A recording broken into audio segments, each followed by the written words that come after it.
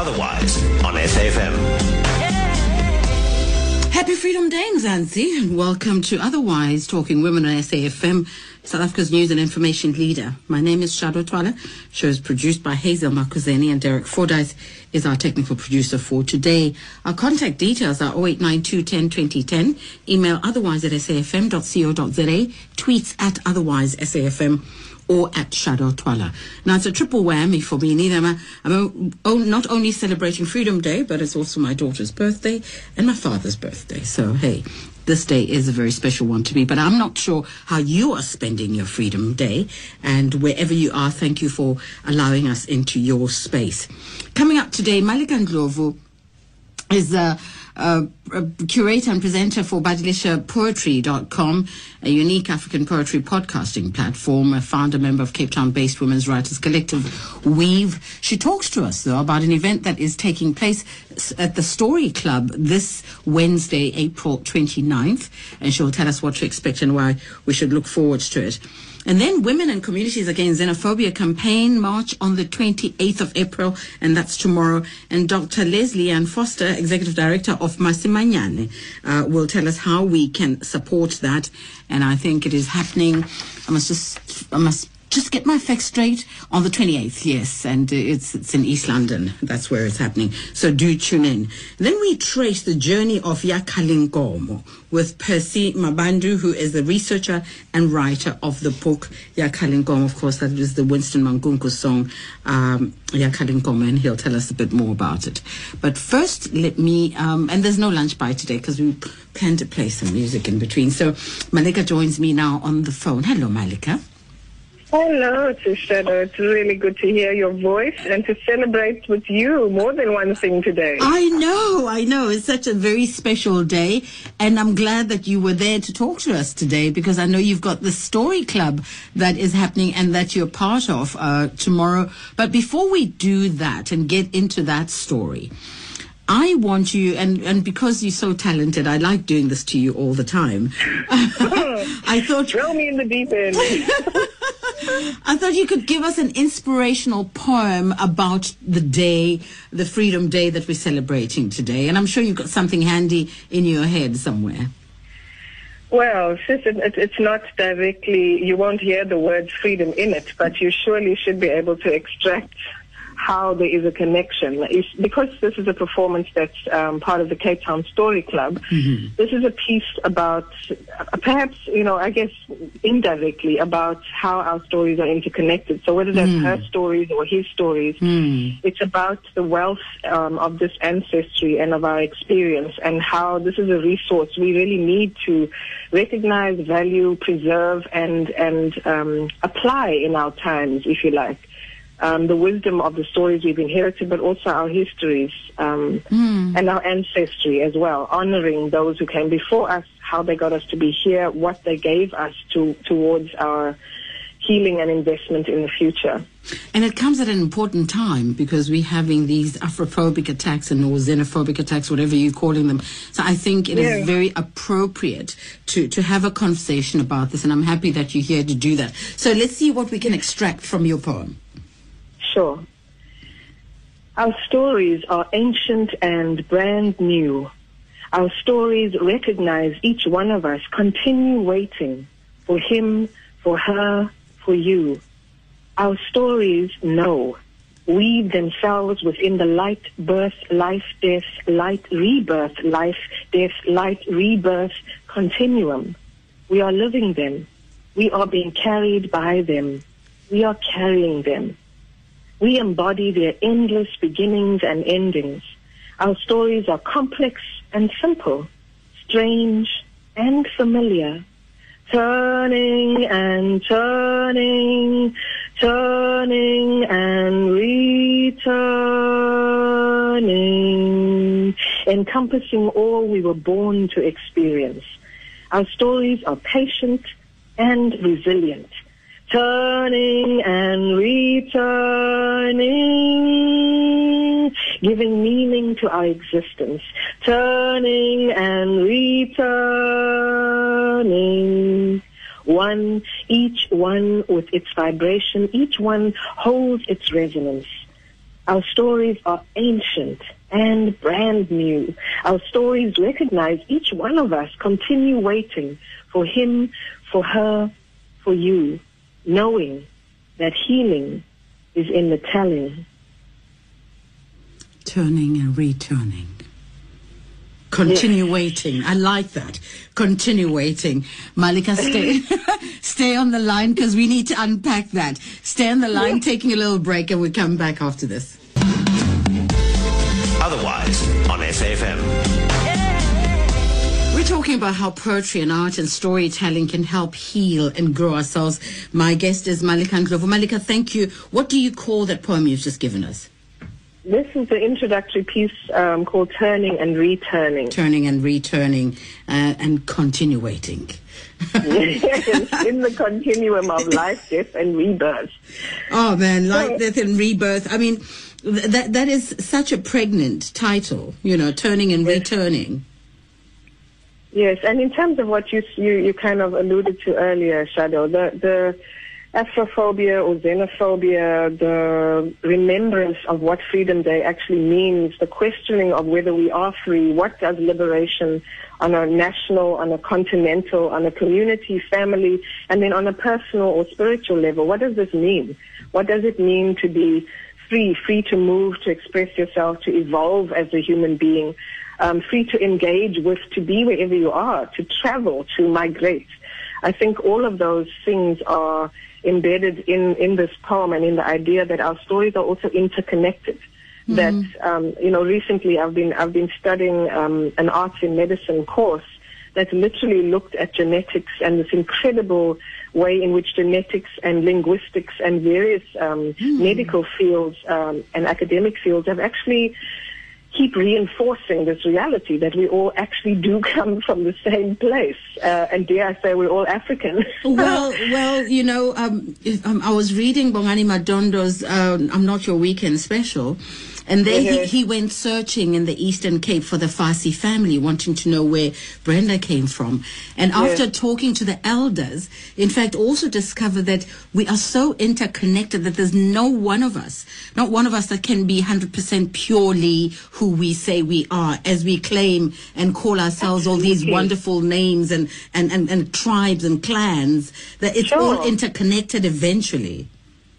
And as simple as the reality of, when I talk about turning and returning, it's obviously returning is also return to your roots, to your ancestry, also to learn again. We basically grow being given inherited stories and miseducation and also some information that sometimes needs to be revisited in order to interrogate what is it in the story that doesn't ring true, or what is it that's no longer relevant for our times, or what is it that someone has forgotten to pass on to the next generation. And a lot of the narrative right now has been about, don't we remember who gave us shelter under apartheid? Don't we remember which countries were the places that grew the, MK and grew the kind of caliber of leadership that we once had?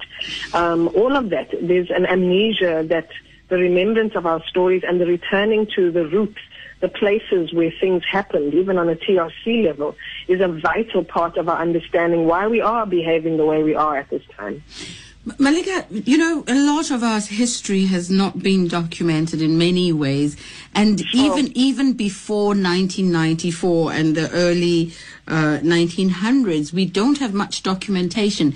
And yet, we've always had the dignity to recognize each other no matter how different we were. We always respected, we always had the Ubuntu. And I think even though our stories were not on paper, and it brings me to what you are doing now at the Story Club, because stories were passed on from generation to generation by the mere fact of storytelling, which doesn't happen anymore. And absolutely. And we've got nowhere else to turn to, because even our music does not get played as much anymore, which is part of the documentation. So there's no way to look back or reflect on ourselves in ways that we know are true through music or books or even storytelling, because the family as well is not a united family as well. The family structure that would have passed that generational oral history down has also been shattered by various economic, social, political factors. Absolutely. I'm also a very defiant optimist. I think that, if you think about our country's history as a fire that has molded people, but has also destroyed parts of us, that has scarred us forever.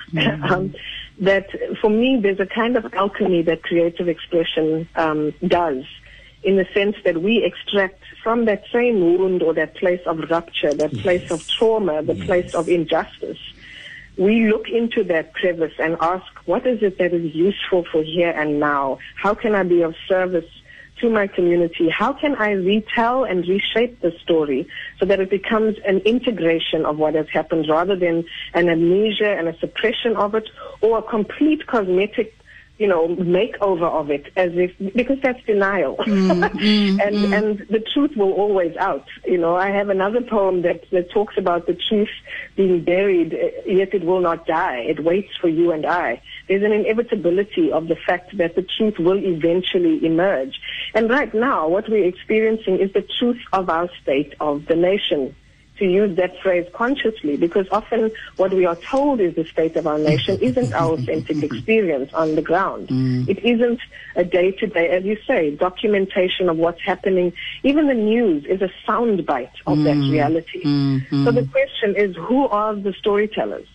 If we say that we don't have those family structures and the classic scenario of an elder living with you in a common communal environment where they can pass down traditional stories in your mother tongue, use metaphors to explain the things of our times, that medicinal direct link, what else can we use? And I think we have to recognize that we are exactly the leaders we are waiting for. We are who we've been waiting for, yes. Ourselves.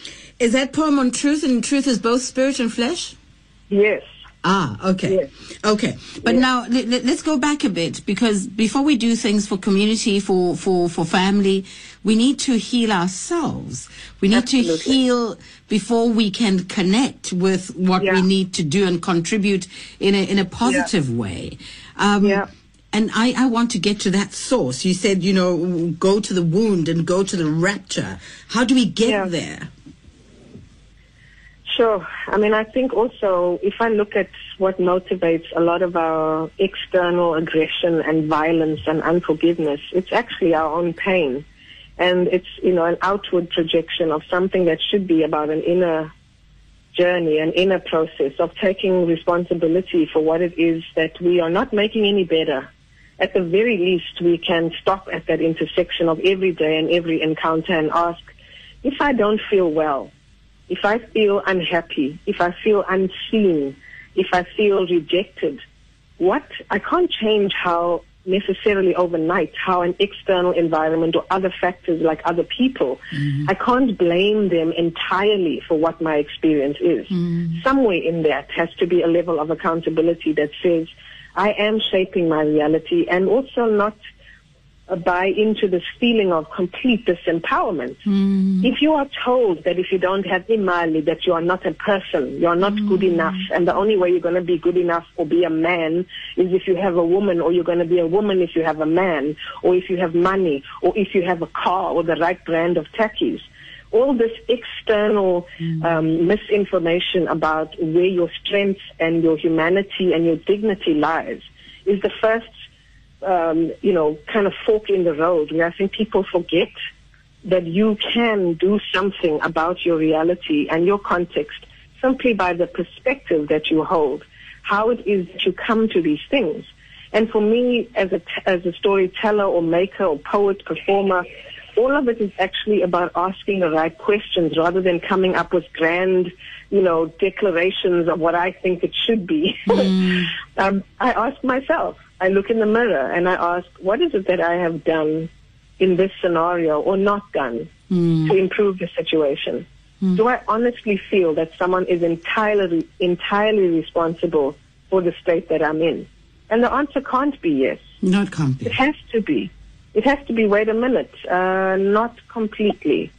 So if I slow down enough and if I'm courageous enough, that's kind of what I was pointing to earlier, is that I think fear is behind all of it. Yes. If you have a wound, or if you have a lack of or a conscience that wants to speak and you're denying it, there's a fear that gets triggered. And the way that we often respond when we are afraid is we attack. The opposite of that is a kind of love. It is the other pole is love. It's self-love, loving yourself enough to say, I need to be honest with myself. I need to be integrous. I need to look in the mirror and own the fact that I haven't taken care of my own backyard. I haven't dealt with the things that need to be said. I haven't stood up in the places where I needed to confront what was a problem for me. I haven't told the truth. All of those things are, they sound like simple exercises, but they're profound personal transformation processes. They're not, and they take time. The more you do that exactly. The more you do that with yourself, the more you operate in the world with a little more compassion, knowing that other people are also suffering in that way, that it's not easy to look inside. It's much easier to blame and attack on the outside. I think we must have story clubs everywhere. Now, Malika, Malika, you've just given us a taste of things to come, and I know you are performing with Lodi. Yes. Paul Inga, who grew up in the DRC and Mozambique, and tell us what to expect from your collaboration, because she's a guitar player, huh? Yes, he is. He's a he. I thought it was a she. Sorry. Yes, he's a he. A tall, handsome he. You got to come to the show. Oh, okay. If he's handsome, I'll be there. Okay, I'm moving swiftly on. So we have worked together since 2010 on a range of things, and ironically, the same kind of absolute, shattering experience of ways in which xenophobia has played out over a consistent period of time, and Afrophobia in our country. So at that time, we were part of an initiative on behalf of South African artists working with artists from the rest of the continent on a festival in Khayelitsha at Lookout Hill called Amani, and which means peace. And so it was installations, multimedia works, and at that time, Lodi and I had begun a first collaboration. His graduation project from CPUT as a graphic designer and animation filmmaker was about accumulating or a culmination of 20 refugee stories from Cape Town that he turned into a film as a story of one character called Samba. And that, visual projection, Tina Scow and I sang a kind of narrative to it, and he played music, and he speaks more than 6 languages, so he's an absolute talent and resource. And we've also subsequently then created a show called Migrations, which started obviously with the literal thing of how we move and where we move, but also as artists, we wanted to explore not the cliche. We don't want, some superficial exploration of what migration is. Even the Imani Festival and the work that we've created together on and off over 5 years has not been an anti-approach. Our work is about pro. So it's pro-peace and pro-unity and pro-humanity and pro-Ubuntu, because whatever you put energy into multiplies. And my belief is that if you have an anti-attitude, you're already othering. You're already against something. And the more resistance you create to it, you actually amplify that problem. Wow. It's the language that has to change. And with the language is a mentality that also gets, interrogated for the, hopefully for not for the first time. So this work that we're doing now is quite a joyful return, because was invited to do this on my own. But immediately when I looked at the kind of stories I'd want to tell and the idea of going back into my own biographical family tree, honoring my mother, my father, my grandfather, the many mentors who have grown me, including Baba Mazizi Gunene and people like that, I wanted to also... music is an essential part of storytelling, and I think that's just the indigenous way, always, is we sing parts of our stories. We make music when the words can't go far enough, or, when we want to transcend the words. So Lodi has a beautiful way of doing that with me, with poetry and with storytelling. So he'll also be singing in Lingala, possibly Swahili and French. And again, and maybe Portuguese, because I take it he learned some in Mozambique, yes, Portuguese. Yeah. Exactly. And this is another thing in terms of the activism around shifting people's consciousness, is that when we listen to music or poetry, when we listen to Yusun Dur, when we listen to Salif Keita, are we asking them to translate into Isingis or Zulu? Are we really? No. You mentioned Yusun. This day is becoming so gorgeous because you mentioned, I was listening to Yusun as I was coming in. And when we started, and the song I was listening to, which I'm going to play now, was called Generations. But he also talks about ancestry and storytelling. Amazing. Wonderful. So beautiful. This is how I'm going resonance. to. This is how I'm going to end this interview. So Malika, we are running out of time, darling. So everybody, who should come to the Story Club on Wednesday? Anybody who has a love for how words and music weave together. Anyone who knows that our stories are treasure. So you'll hear stories in the form of poetry and narrative and biography, and you'll hear it in a couple of languages. And it's in a beautiful historical site which has enough stories of its own. That's St. Mark's Church on the CPUT campus in District 6. And it's from 7 to 9 p.m. this Wednesday, the 29th. At a really meager fee of 60 Rand or donations. Essentially, we just want people to come back and enjoy the space of being in community around story. And there's also an open mic story session that usually warms up the Story Club once a month on the last Wednesday of the month. So anyone who feels they have a story to tell, a nice, succinct one, the first half of the show is open to the public to share a story, and there's a facilitator or MC for that section. Then there's a little break, and then we do an hour-long performance, which is my collaboration with Lodi. Sounds amazing. Sounds beautiful. Do you have a website, Malika, where people can find more information so on you? The Cape Town Story Club has a Facebook page which has all the details, but I can also give you 2 telephone numbers if you'd like to. No, but I also want Malika Ndlovu's Badilisha poetry for you. So here's the thing: I feel so frustrated right now. My website is being reconstructed, so you get to a page that says we are not available at the moment. Please try again later. www.malika.co.za. That's all. No problem. We'll keep trying until it's ready. Fantastic. Thank you. I thank you so much and enjoy the rest of your day. I look forward to Wednesday. Thank you for talking to us and very inspiring. Stay well, Shado. Thank you. To you too. Thanks. That's Malika Ndlovu. And her poetry publications include Born in Africa, But, Womb to the World, A Labor of Love, Truth is Both Spirit and Flesh, which she spoke about earlier, and, of course, a poetic memoir entitled Invisible Earthquake, a woman's journal through stillbirth, and 2 published plays, A Colored Place and Sister Briani. But I promised you that song. I think I'm going to play it now. And roughly it just talks about these times and those times are different. In our ancestors' times, they got along with each other.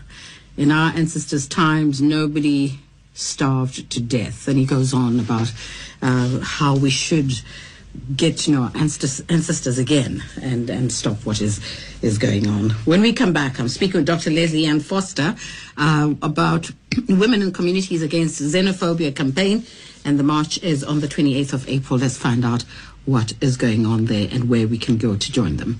Otherwise, on SAFM. Dr. Leslie Ann Foster, thank you for your time, and I'm so sorry that I've kept you holding on. No problem, no problem. How are you today?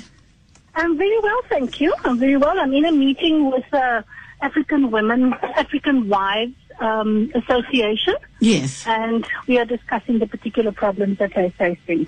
Give me a bit of background on Masimanyane. Masimanyane is an equality and social justice NGO based in East London. We provide critical support services to women and girls, victims of sexual violence. We've been going for 20 years next year. Oh, congratulations.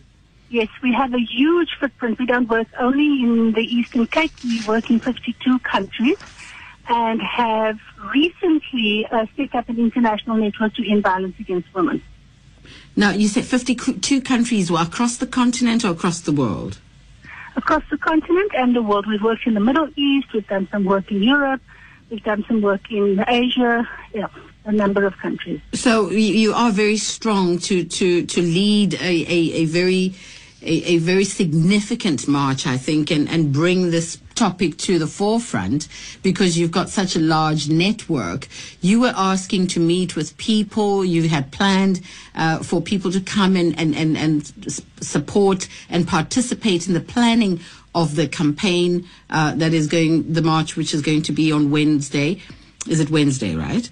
Yes, tomorrow. Tomorrow. Okay. Yes. Now, did you get a lot of response? And what have you come up with? What can you tell us? And how can we participate? Thank you. We've had a very, very huge response, mainly because nothing else was really happening on the ground here in the Eastern Cape, or East London area rather. I should say Buffalo City area. So we sent out invitations to our entire network. We first of all formed a partnership with the Daily Dispatch, which is the largest local newspaper here providing news, and they have advertised this march the entire week on the front page. Fantastic.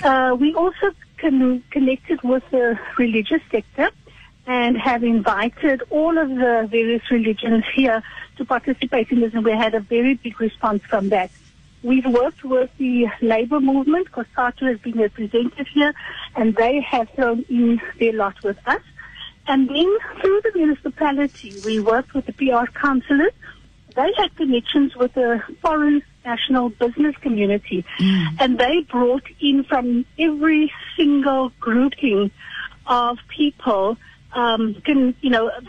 groups that have come in. So we've got the Somalians, the Ethiopians, the Nigerians, the Ugandans, the Kenyans, the Zimbabweans, the Zambians, all have come to be part of the planning meeting. And we've included SATS, the Traffic Department, crime prevention, because our focus is on preventing crime. We are a low-risk area for xenophobia at the moment, and we want to keep that focus and that status. The march is symbolic. It's in solidarity with all the other marches around the country. And it's really about saying we don't want the violence to occur in our area. But following that, and in fact, this meeting today is looking at what we can do at community level. So with the Daily Dispatch and the police, we are planning to have community dialogues to unpack what the situations are, the problems are that communities are facing, to build safety nets within those communities. Do we need disaster, centers? Do we need people that could provide early warning systems? And do we have people trained to respond if people are in danger, foreign nationals are in danger? So where would we put them? What would we do? If they needed medical care, where would they get that? If they need, food, if they need any kind of shelter, what and how would we do that? So we're looking at rolling out community dialogue and rolling out the concept of developing safer communities by building safety nets. So the project is a medium to long-term project. It sounds actually, so proactive of you to be doing this, because as we and I like the fact that you don't want the violence to erupt, and you building safety nets around it. But I think most of it will be concentrated on making sure that you're building communities as well, and building dialogue between the individuals within the communities. Yes, part of Masimanyani's work is engaging in the transformation process. So we build leadership capacity at a local level. We run a women's leadership program. We're looking here specifically at the impact of xenophobia on women. So here you have, we've had a number of deaths of males. They have wives, they have children, they have mothers, sisters, etc.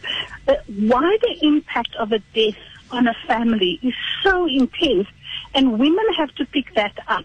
They're the ones who absorb it. They're the ones who have to take care of the children, provide education, provide basic needs and so forth. How do we do that when somebody, a breadwinner, for instance, has died? But aligned to that, I'm just in having this meeting with the women today who are married to foreign nationals. It is clear that the policy environment doesn't take into account what the impact of those policies are on women. And they are all here saying that they are greatly disadvantaged by the particular policies that foreign nationals, that apply to foreign nationals. Their children, for instance, often can't get documented for certain reasons, and they can't access services. And there are a whole range of problems that they surface for us here, most of which goes around the interpretation of the policy, the poor implementation of that, and then the corruption. The corruption has had me shocked because foreign nationals have to pay for everything, even for getting information. They ask, give us 1,500 and we'll tell you what the policy is on this or that. And often the information is not correct. I was going to say, Dr. Leslie, and I think we need a new way of dealing with things outside of government, firstly. And I understand that those processes will always be there and we'll have, but we are getting frustrated with with those processes. I think there needs to be another level of communication and dialogue that happens that almost underground, if you like. Yes. Well, I think the first thing is to hold the state accountable for ensuring proper implementation. First of all, policies that are conducive to supporting communities and particularly foreign nationals. That's the first thing. Secondly, is to properly train the officials, and then they have a responsibility to weed out the corruption. It is their responsibility because, as I can see from this meeting, there are groups that help individuals. But for every individual they help, there are 100 that are not being helped, So it can't be done just at a local level. We need the right policy environment, the right implementation mechanisms, and then the monitoring and evaluation, to root out the corruption. People are being horribly exploited. The dignity of people are being undermined. There's just no kind of consideration for respecting and protecting the rights of people living on our land who may come from other regions. Dr. Leslie Ann Foster, so when is the march tomorrow? Where should people be? And, and give us the program, please. Right. The march starts tomorrow at 1 p.m. We're trying to catch a lunchtime crowd as well. Yes. It starts in Upper Oxford Street. That's the main road. Opposite the museum, there's an area called the War Memorial. So it's sort of wedged between the museum, the only museum we have in East London, and the Buffalo City FET College. So there'll be a big crowd, and people will be able to, see that and identify people there. And then we will march down to the City Hall. We have a commissioner from the South African Human Rights Commission who will be receiving a memorandum that we are currently working on behalf of the march. And we have a set of demands that we will be making to the commissioner at the end of the march.